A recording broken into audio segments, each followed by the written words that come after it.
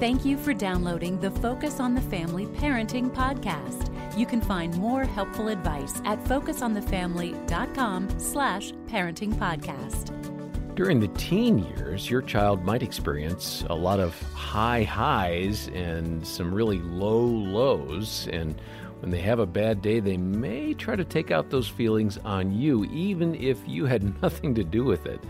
I'm John Fuller, along with Danny Huerta. Danny's the Vice President of Parenting and Youth here at Focus on the Family. And Danny, every parent of a teen has probably experienced this kind of a scenario. The son or daughter walks through the door.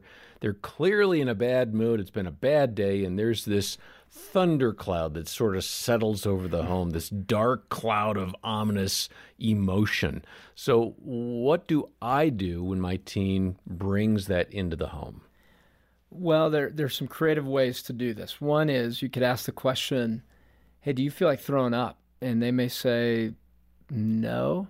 Did you have an emotional bad meal? It seems that you're wanting to throw up. And they can relate to that, okay, right? That got my attention. Yeah. But emotionally, they're wanting to throw up. And so you can say, we're prepared for that, but know that it's something, you as a parent know that it's something they picked up somewhere else, and it's coming and affecting you. So come in with that mindset. Grab a bag. Grab a bag and be prepared. The throw up's going to come out. But usually teens will get that. It shifts them from that emotional world to not knowing, what are you asking? Yeah. Why are you asking me if I'm going to throw up? And some families are creative with that. That's one creative way to enter that without it being a threatening moment. Yeah. For a teen and shifting them to conversation. I think it's important, too, just experientially, not because I'm a licensed clinical social worker like you are, but just experientially what I found is not forcing an issue right now. Like, it looks like things aren't going so well. I'm around if you want to talk, right? Yeah, giving them space. Yeah. Maybe it's in a while saying, hey, I'm concerned about you and I'd love to connect with you later on this evening. That heart is, I think, appreciated by any kid, especially a kid who's going through a rough day. Well, let's go ahead and hear a little bit more from a conversation that Jim Daly and I had with Dr. Kara Powell, who offered some helpful advice for dealing with emotions and resolving conflict with your teen. You've done a lot of research that has highlighted points of conflict that parents have with their children today and what they're facing. How should parents be involved in helping their child work through some of these things? And maybe you can point us to the research. What have you found? Sure. First off, let me just encourage parents that it's never too early and it's never too late to put into practice what we're talking about. I mean, my youngest, our youngest, Dave's and my youngest, was about 6 when we first started doing some of this research years ago with previous books, and it changed the way that we started parenting her. And then every week we run into families who have 20-something kids who are living out this research, and it's making a difference. So it's never too early or too late.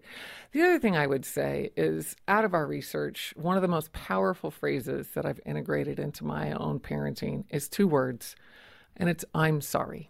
Mm-hmm. And as we have interviewed parents time and time again, and especially parents who we call exemplars, parents who have amazing relationships with their kids, they talk about how quick they are to apologize to their kids. I remember one dad of 3 daughters, one teenager and a college student and a just recent graduate. And we were set to interview him, and I was the one doing the interview. And so I called him at the designated time, and I said, sir, is now a good time to talk? And he had been nominated by his church as an amazing parent and an amazing family. And he said, boy, I don't really think you should be talking to me, because in the last 48 hours, I've had to apologize to each of my girls for how I've interacted with them. And I said, well, actually, that's exactly why we want to talk to you. Wow. Because by then in our research, we had seen this as a theme. So I would say a week doesn't go by that I'm not apologizing to my kids. And if you were to look at what I usually apologize to my kids about, it's usually my tone of voice or my attitude. If you were to read a transcript of what I say at home, the words are okay. It's the affect with which I communicate those words that I usually end up regretting. What is that for parents who might be getting into the teen years or the young adult years? What tone really doesn't work? Stop that. Yeah, I would say, boy, that's a great question, John. Nobody's asked me that ever. The tone that I want to change is, honestly, it's a mixture of exhaustion and frustration and not liking my kid at the moment. And I'm afraid that that's what they hear. Even if I'm not feeling that, that's what it sounds like to them. And so I don't want them to hear that. And so that's what I'm trying to work on. Well, I feel what you're saying, and I think for me, it's kind of interesting. I can be all nice on the radio.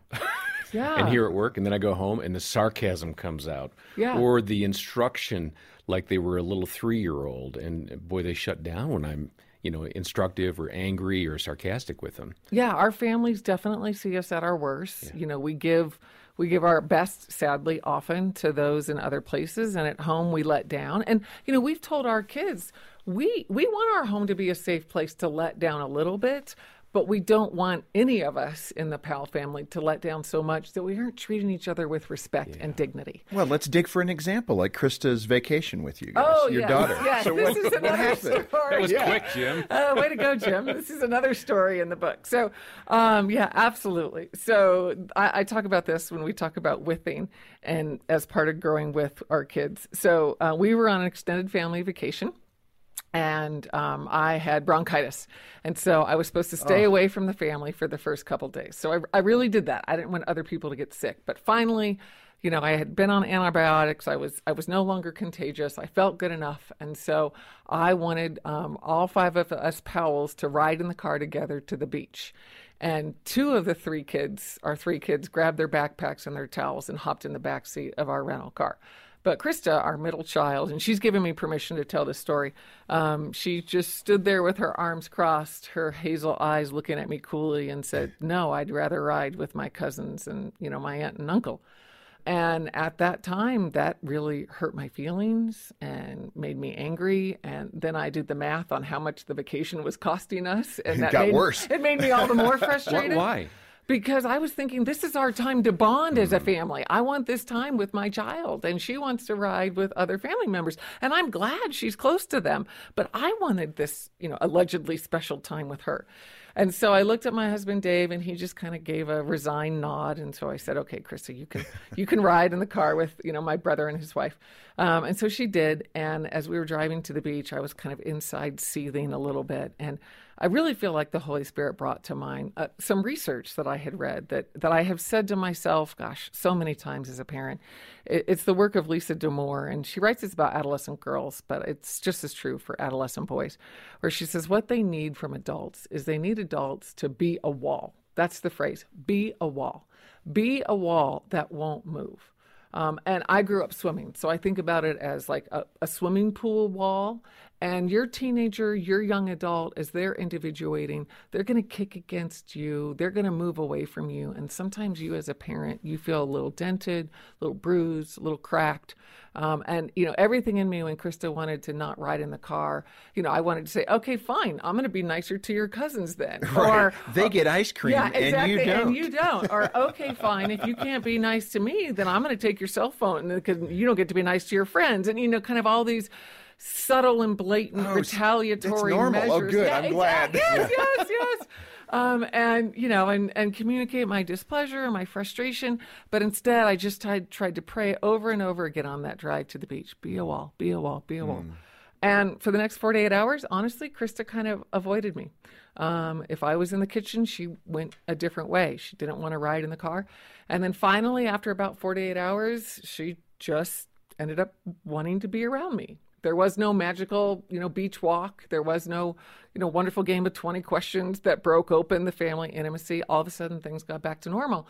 And what I'm so glad about is in the midst of my frustration, my anger, my feelings of rejection, quite honestly, I didn't do something that would have severed my relationship with Krista. I didn't do something that would have caused Krista to not come back to me eventually. And so, that's what we want to say out of Growing With is how can we as parents, step-parents, grandparents, caring mentors, how can we be that wall so that when young people are ready to come back to us, we are there for them and they know it. Well, Kira had some great advice for resolving conflict in any relationship. And a real key is being quick to say, "I was wrong. Will you forgive me?" And Danny, I wonder what additional advice you might have for resolving conflict, particularly with teens. And maybe there's story or two from your practice that comes to mind.